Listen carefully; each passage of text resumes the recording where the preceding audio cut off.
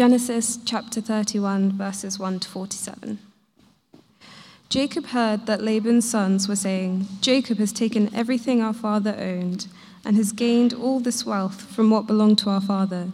And Jacob noticed that Laban's attitude towards him was not what it had been. Then the Lord said to Jacob, "Go back to the land of your fathers and to your relatives, and I will be with you." So Jacob sent word to Rachel and Leah to come out of the fields where his flocks were. He said to them, "I see that your father's attitude towards me is not what it was before, but the God of my father has been with me. You know that I've worked for your father with all my strength, yet your father has cheated me by changing my wages 10 times. However, God has not allowed him to harm me. If he said, 'The speckled ones will be your wages,' then all the flocks gave birth to speckled young. And if he said, 'The streaked ones will be your wages,' then all the flocks bore streaked young. So God has taken away your father's livestock and has given them to me. In the breeding season, I once had a dream in which I looked up and saw that the male goats mating with the flock were streaked, speckled, or spotted. The angel of God said to me in the dream, 'Jacob.' I answered, 'Here I am.' And he said, 'Look up and see that all the male goats mating with the flock are streaked, speckled, or spotted, for I have seen all that Laban has been doing to you. I am the God of Bethel, where you anointed a pillar and where you made a vow to me. Now leave this land at once and go back to your native land.' Then Rachel and Leah replied, 'Do we still have any share in the inheritance of our father's estate? Does he not regard us as foreigners? Not only has he sold us, but he has used up what was paid for us. Surely all the wealth that God took away from our father belongs to us and our children. So do whatever God has told you.' Then Jacob put his children and his wives on camels, and he drove all his livestock ahead of him, along with the goods he had accumulated in Paddan Aram, to go to his father Isaac in the land of Canaan. When Laban had gone to shear his sheep, Rachel stole her father's household gods. Moreover, Jacob deceived Laban the Aramean by not telling him he was running away. So he fled with all he had, crossed the river Euphrates, and headed for the hill country of Gilead. On the 3rd day, Laban was told that Jacob had fled. Taking his relatives with him, he pursued Jacob for 7 days and caught up with him in the hill country of Gilead. Then God came to Laban the Aramean in a dream at night and said to him, 'Be careful not to say anything to Jacob, either good or bad.' Jacob had pitched his tent in the hill country of Gilead when Laban overtook him, and Laban and his relatives camped there too. Then Laban said to Jacob, 'What have you done? You've deceived me, and you carried off my daughters like captives in war. Why did you run off secretly and deceive me? Why didn't you tell me so that I could send you away with joy and singing to the music of tambourines and harps? You didn't even let me kiss my grandchildren and my daughters goodbye. You have done a foolish thing. I have the power to harm you, but last night the God of your father said to me, "Be careful not to say anything to Jacob, either good or bad." Now you've gone off because you long to return to your father's household. But why did you steal my gods?' Jacob answered Laban, 'I was afraid because I thought you would take your daughters away from me by force. But if you found anyone who has your gods, that person shall not live. In the presence of our relatives, see for yourself whether there is anything of yours here with me, and if so, take it.' Now Jacob did not know that Rachel had stolen the gods. So Laban went into Jacob's tent and into Leah's tent, and into the tent of the 2 female servants, but he found nothing.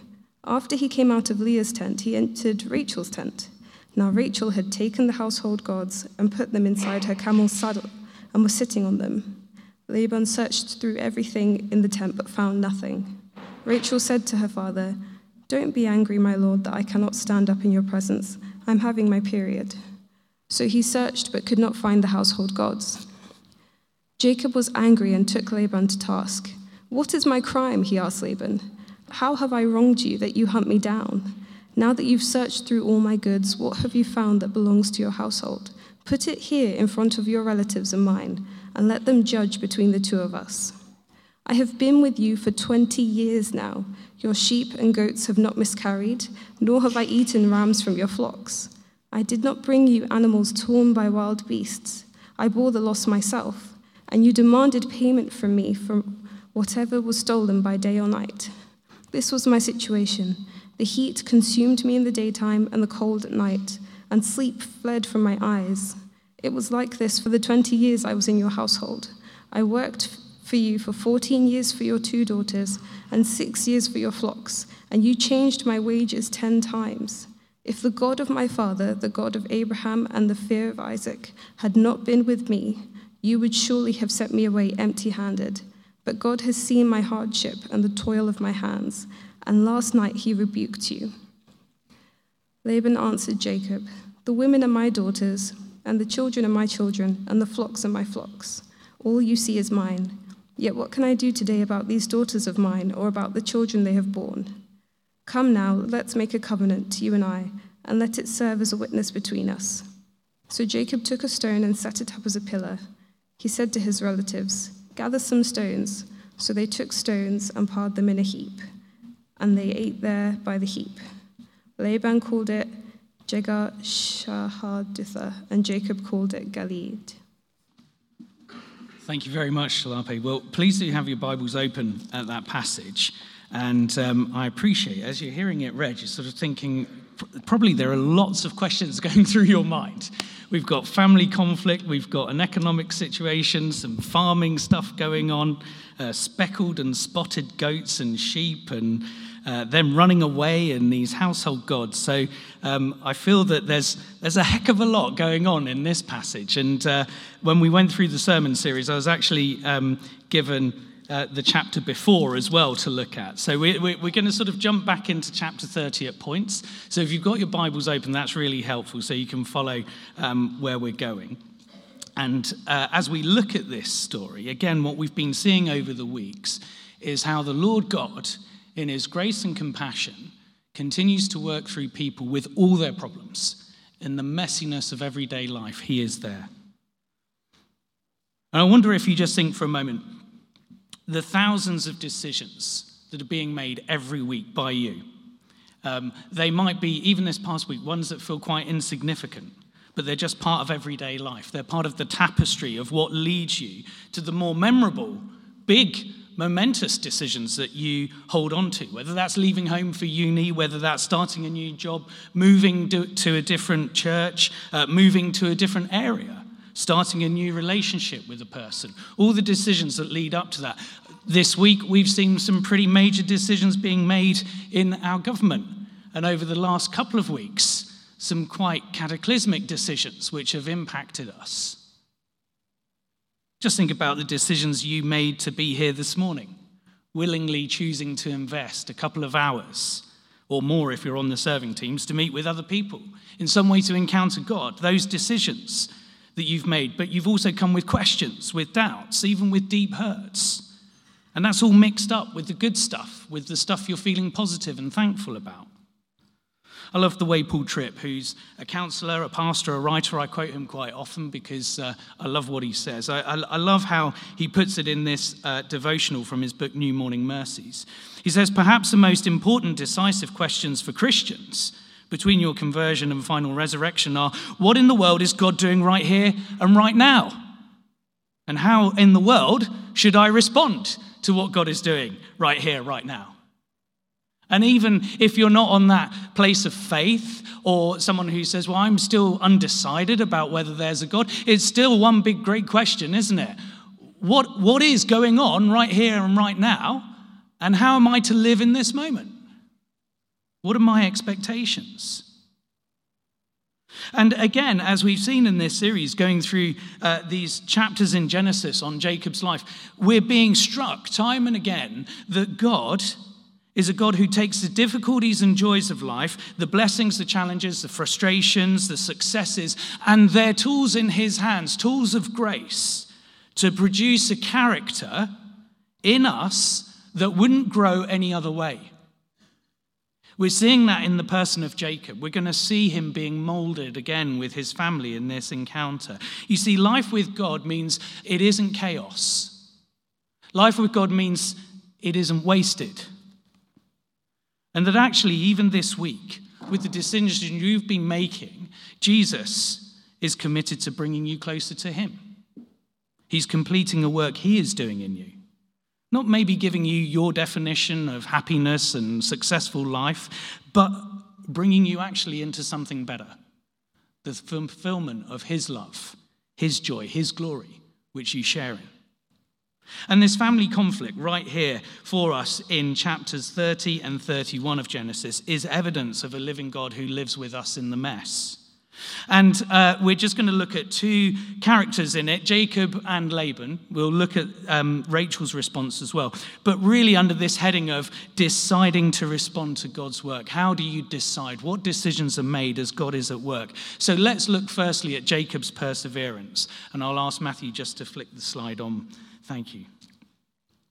So here in chapters 29 through to from verse 31 of chapter 29 through to chapter 30 verse 24, that sort of segment was one that's filled with 7 years of baby booming family growth. We looked at that 2 weeks ago. This sort of building a family is squeezed into these chapters in all its sinful mess of polygamy, of jealousy, of feuding, of insatiable motherly desire, of painful childlessness, of heartfelt prayer. It's all in there. And we see that the family God promised Jacob many years before, which seemed impossible, is now being formed.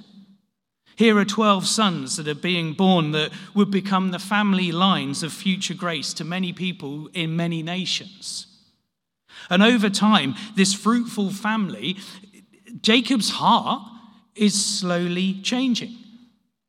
As he looks around in his daily work, looking after the sheep and goats, and he sees this tribe of unique toddlers, snotty-nosed and crying at points and running after him and wanting attention and probably pulling sheep's ears and goats and stuff like this, he's looking and seeing God's promise in flesh.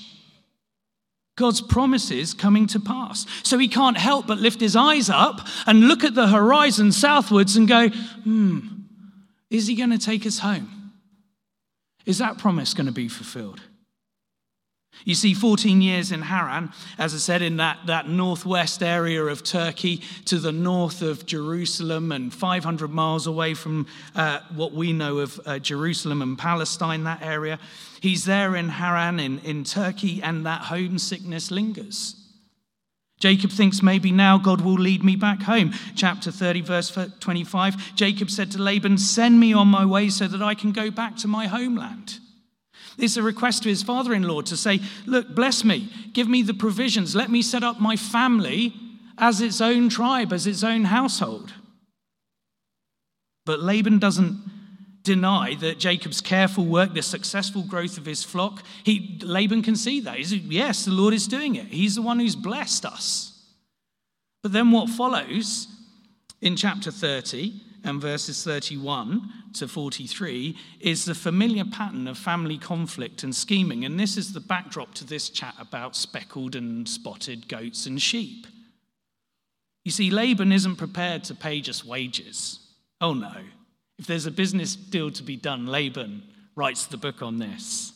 True to form, he says, you want more? You've got to earn it.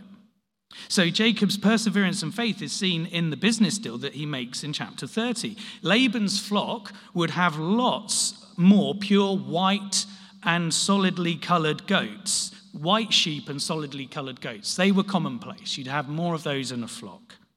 So with fewer black lambs or speckled goats. So in a culture where the shepherds would normally have picked up about 20% of the flock in wages, Jacob is saying he'll take the animals that are fewer.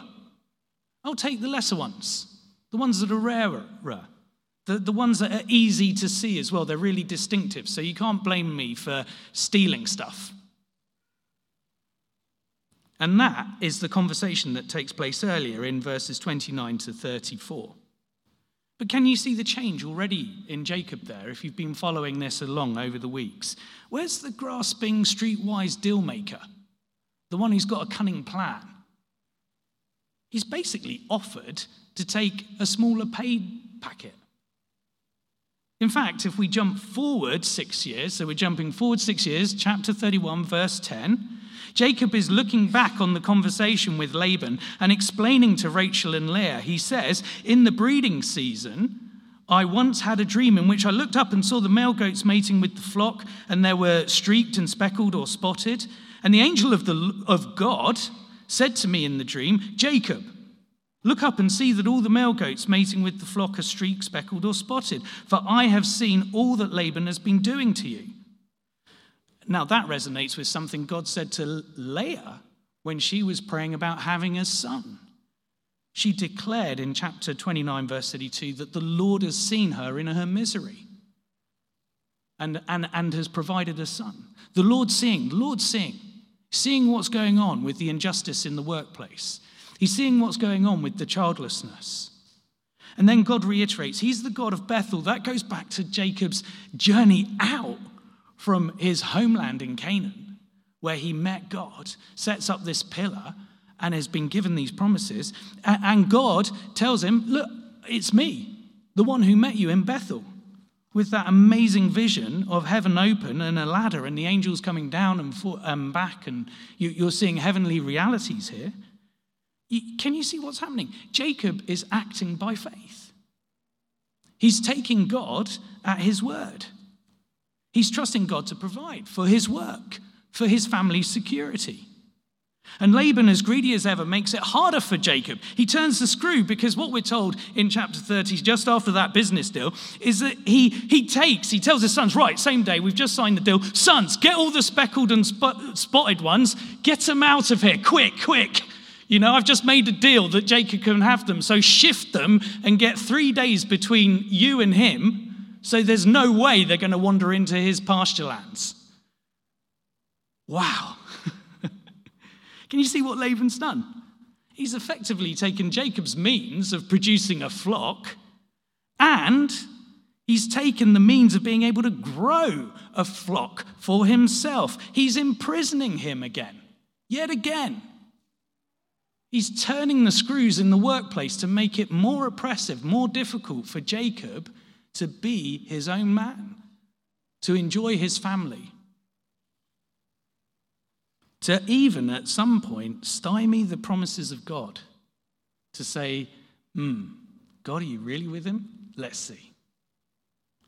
But notice Jacob doesn't have any malice or revenge. That's what we'd expect at this point, isn't it? Wait a sec, what can I do now? Well, no. Instead, we're told he tends the flock of Laban. He carries on doing his job. And Jacob's breeding program that's described in verses 37 to 42 of chapter 30, we didn't read it, but it's quite an unusual one. And if you go back and read it, you do sit there going, what on earth is going on here? He's stripping sticks and putting them in water troughs, and what on earth is this all about? And loads of commentators spend a long time just saying what I've just said, in like pages worth, basically. But it seems that Jacob here is in his culture, ancient Near Eastern culture, and there's a belief of visual impressions that, particularly in animal husbandry, if they're looking at something, maybe it will happen as they're mating, that this will affect the offspring. That this visual impression will mean that maybe the goats will come out differently and spotted and solid-colored sheep and stuff. But whatever. It's probably just shows our own flawed and stumbling faith, isn't it? We do the same things. It might not look like that, but we do have backup plans. We do have, if that doesn't work, I'll do X, Y, and Z, or I'll just, I'll pray about it, but I'll also figure out some other stuff. What if God doesn't come through for me? So we can see Jacob's faith is faltering. He's not perfect. He's a man of his time, and yet God is still blessing him. And it's very clear that Moses, who records this incident for us, does not say that Jacob's increase was due to his funny animal techniques or farming habits. No, the flock grows utterly dependent on the Lord's favor, just as, earlier, Rachel's son, Joseph, was born, not because she had done a deal to get mandrakes and have this sort of, again, a local remedy to childlessness. Not at all. The mandrakes are totally forgotten about. It was God who gave her the child. It is the Lord of grace who gives her son, who takes away her disgrace. It's the Lord of the flock who provides the flock for Jacob. You see, God graciously and abundantly provides, and over the next 6 years, he does that for Jacob. Verse 43, We see there in chapter 30, in this way the man grew exceedingly prosperous and came to own large flocks, female and male servants, and camels and donkeys. His wealth is increasing. His business is growing. And Jacob's heart is changing. His decisions are being made under the Lord's direction. And he's clear, isn't he, where the credit goes. Look at chapter 31, verse 5, and again, verse 7. The God of my father, Abraham and Isaac, has been with me. God has not allowed him, that's Laban, to harm me. He knows, he sees, he confesses who's in charge here. You see, this persevering faith, this is the fruit of God's work in Jacob's life. And that work is a work that is covering at least 20 tumultuous years. Jacob's listening to God and doing what he says. He's had the fortitude to press on. He would rather work for Laban than go away unable to feed his family. And such perseverance is a true mark of discipleship. Can you see how practical that is in everyday life? One of the things I loved about being involved with Ministry to Business, the workplace ministry we had in the city centre, was seeing people actively depend on God in their work. At our prayer meetings that we had monthly, there would be prayer requests about business deals, recruiting, releasing staff, buying buildings, praying for colleagues, getting the Lord's wisdom over career decisions and direction. There was an active dependence on those things in the Lord. Again, I can remember a very honest conversation with a Premier League footballer who described in detail how the Lord clearly directed him to a club through the counsel and prayers of family members around him and people he trusted, even though it was a decision that would cause him a level of public criticism. Now, that story won't get in the press.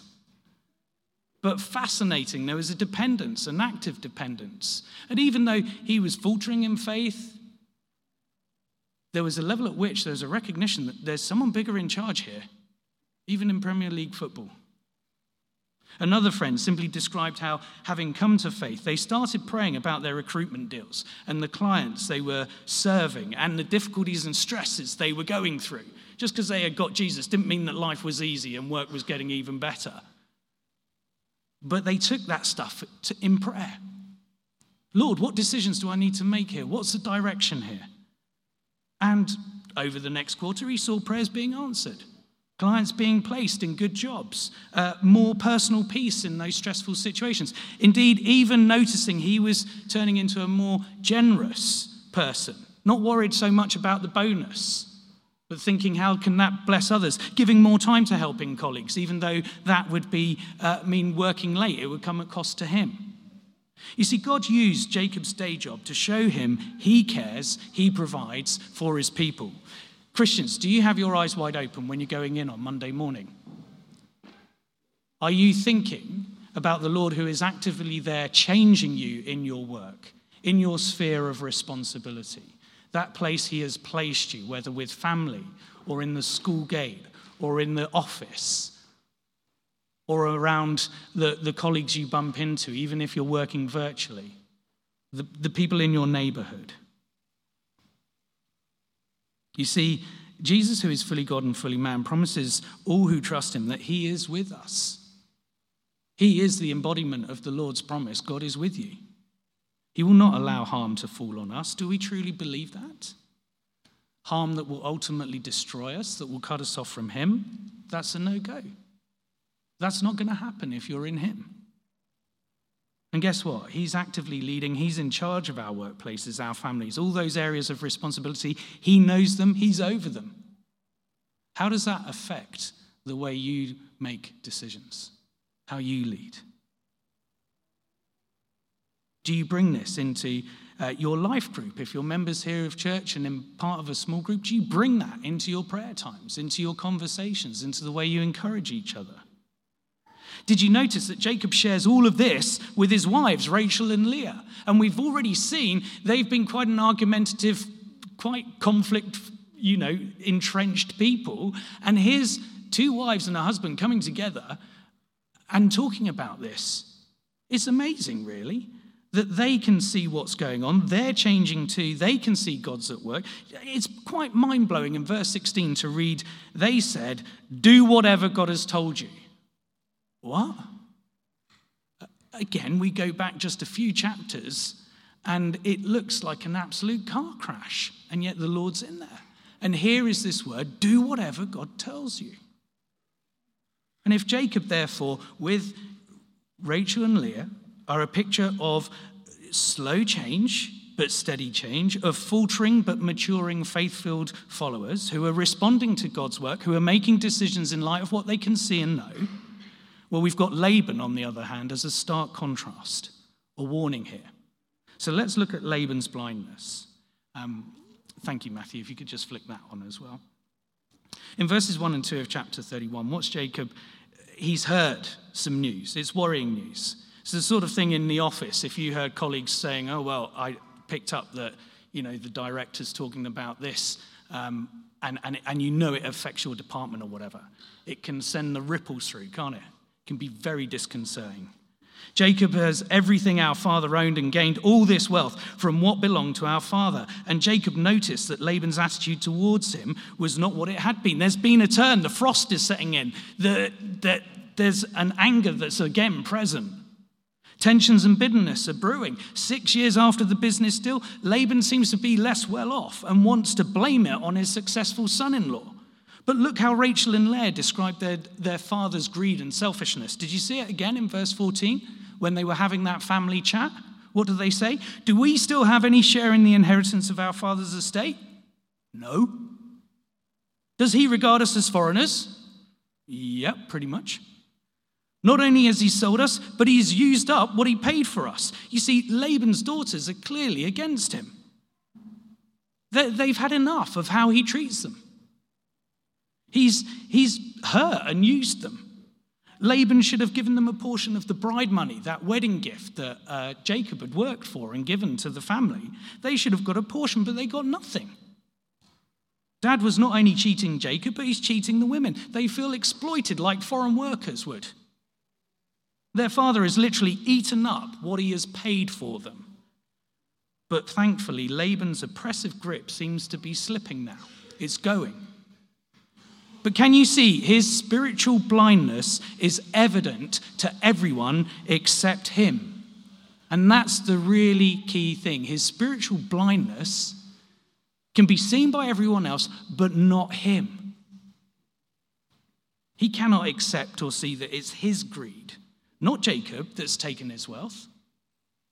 His anger and greed motivates this war footing that he puts his family on. The words used there in verse 25 of chapter 31 to talk about pitching tents, that's actually like setting up a war, a military zone.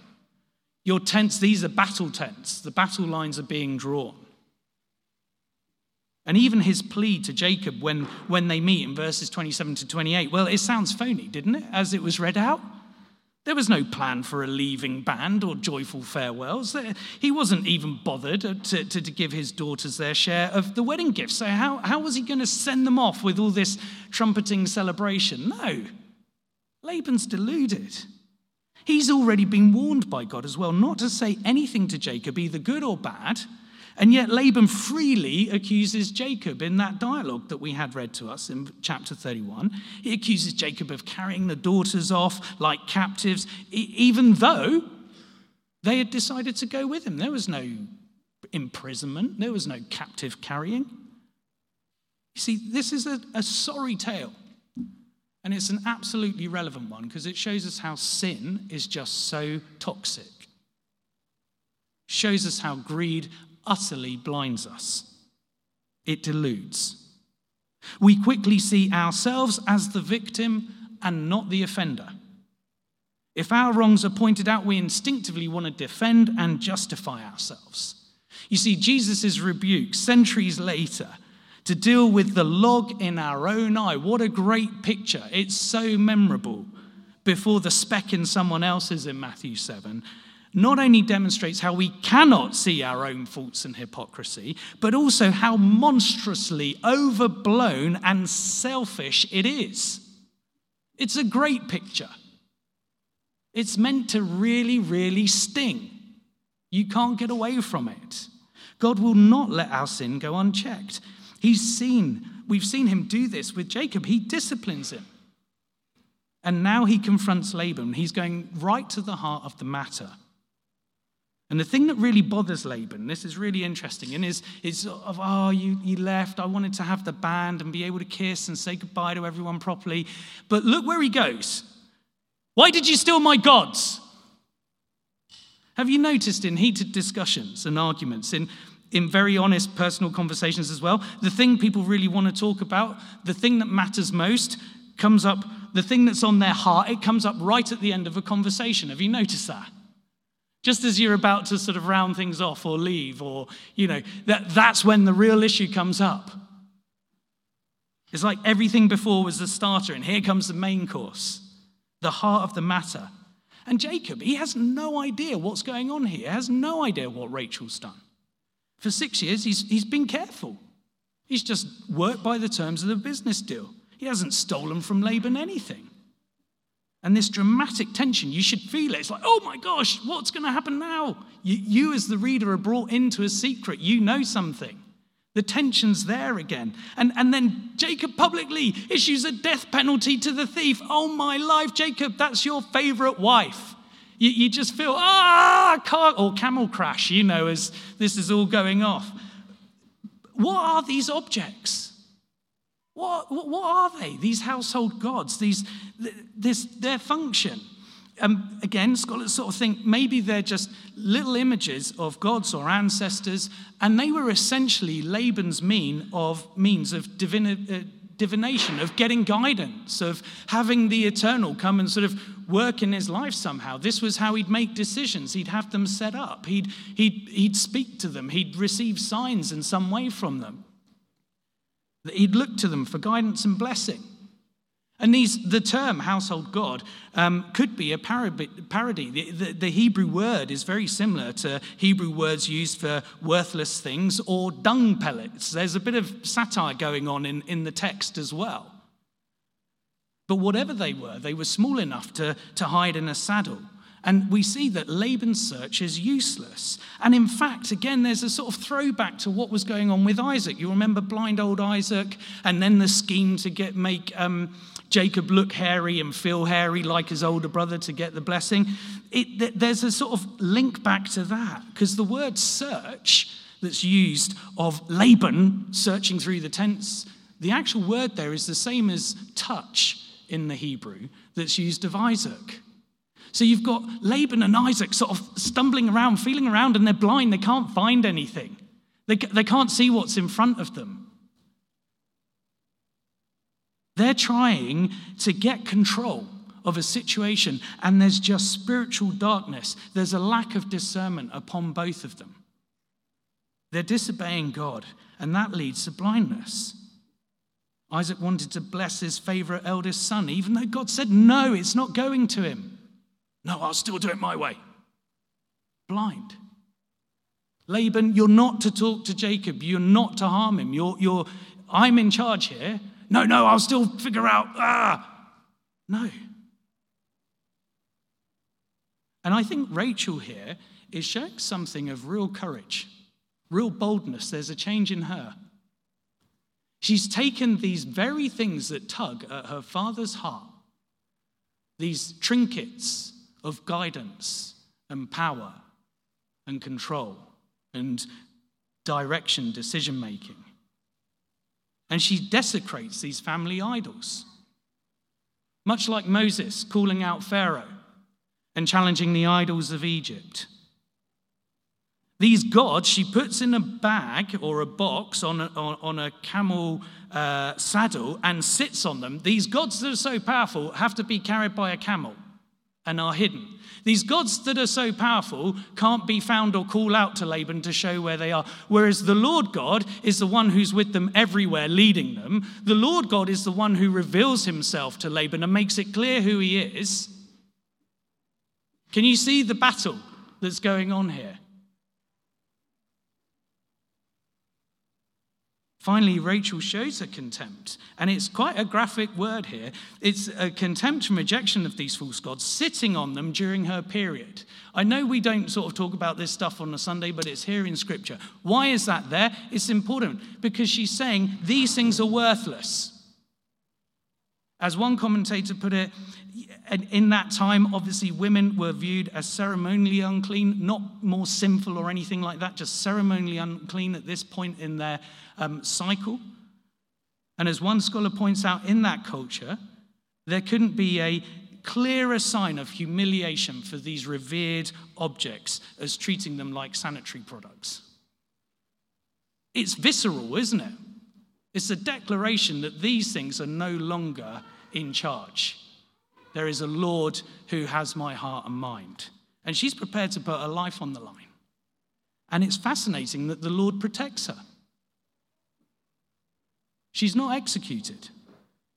Just as he protected Moses, just as he protected Gideon smashing his dad's idols, just as he protected Isaiah when he was speaking out about idols and saying, you chop the wood down, you cook with it, and then you make a little statue out of it and pray to it and nail it down so it doesn't fall over. He preserves those who speak truth, even when it's painful. You see, Laban's selfishness is dragged out into the light. And Matthew, if you could just flick the slide on. This is something that needs to happen to us. That sin needs to be brought out into the light. You see, it's ugly. Verse 43, his declaration, the women are my daughters, the children are my children, the flocks are my flocks. All you see is mine. No, you're wrong, mate. It is not yours. It's a gift. It's been given to you by God himself.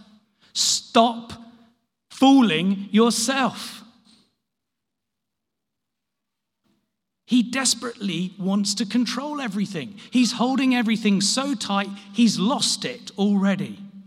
And you know what? Laban would be right at home here in 21st century Manchester.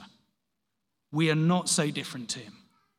Chasing the gifts, but not knowing the giver. All he had, like Jacob, was a gift given by the Lord, and yet he still refuses to repent, to turn to the giver. He's hardened in his sin. He's like that Charles Dickens' superb portrayal in his character Scrooge. He's like that. He's like Oliver Stone capturing the raw anger and self-absorption of his character Tony Montana in Scarface. These cultural visualizations we have that show the same ugliness. Indeed, some of the scenes in the House of Commons this week have shown the arrogance and control of people who are desperate to assert their will over others, no matter what the cost. Little gods fighting when there's a God who is creator of all and wants to be known and makes himself known and says, come to me. I'm the one. I'm with you. I'm giving you this. You see, sin needs to be dragged out into the light. And that's what Jacob does. He, in verses 38 to 42 there, in chapter 31, he speaks. This is really powerful. Jacob speaks like an evangelist, speaking truth, calling out Laban's sin. And how does he do that? Ultimately by declaring the goodness and presence of God. The God of his fathers, the fear. That is the awesome one. The one who is over everything. Laban needs to repent, for the Lord's rebuked him. God has seen it all. He's giving him an opportunity to make peace with Jacob and ultimately make peace with him. There's a life-changing decision to be made here. And then at the end of the chapter, we're told these stone memorials are made. There's a meal that's had. Peace does come. Praise the Lord that there's peace. There is a farewell. But we're left with a cliffhanger. Has Laban really encountered the Lord? Will he change? Today, we celebrate 3 baptisms. The girls have made promises already, and they're going to get soaking wet in a few moments' time. But they've made these declarations, thankful declarations of allegiance, of trust in the Lord Jesus, who is the greatest shepherd, the one who laid down his life on the cross, the one who forgives our sins, the sins of every person who turns to him, who trusts him as God and Savior. That there is no sin dark enough that can cut us off from him because his blood is powerful. He is the Savior who takes the plank, the log out of our eye. He is the one who is willing to do that, dying in our place for the judgment we deserve, so that we will be blessed. Not sheep and goats, but eternal life. Love, joy, hope that doesn't break. Life with him forevermore. Seeing his blessings now, the gifts he has given us, all that we have as gifts to be a blessing to others. These girls, Rebecca, Naomi, and Anne, they've made promises to follow Christ all the day of their life. They're promising to walk his way with persevering faith like Jacob. That can only be a gift from God. Saying they're forsaking all other things, all the loves, all the idols, all the stuff that would want us to say, no, God isn't enough, don't bother with him. Living each day for Jesus' glory. Because to live with Jesus Christ as your fear, as the Lord, the awesome one, who is beautiful, who is powerful, who is awesome, who is gentle and lowly, who is the sacrificed one and risen one, who alone takes away all your fears and replaces them with his love. Well, there is no other treasure. There's nothing on earth that compares to that love. So can I just say, quite simply, wherever you are, turn to him today. Turn to him. Lean on him. Stick the idols in the camel's saddlebag and kick it into touch once and for all. It goes in the tip. Have him instead. Turn to the Lord. Don't walk away like Laban. Can I suggest you use the song we sing next as we have our final song and then prepare to go downstairs for the baptism? Use this song as a prayer. Just let the words be sung to you and then sing them in your heart. Pray. Reread the baptism promises. Make them yours. And as we close, I'll close in prayer, and this prayer will be on the slide as well. So if Matthew can put it up, you can follow it along with me if you wish. Let's pray. Lord Jesus Christ, my love is but frost and cold, ice and snow. Let your love warm me.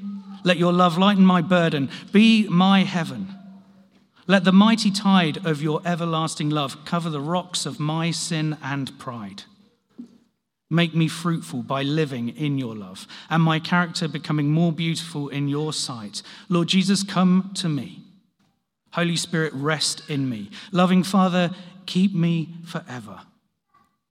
Amen.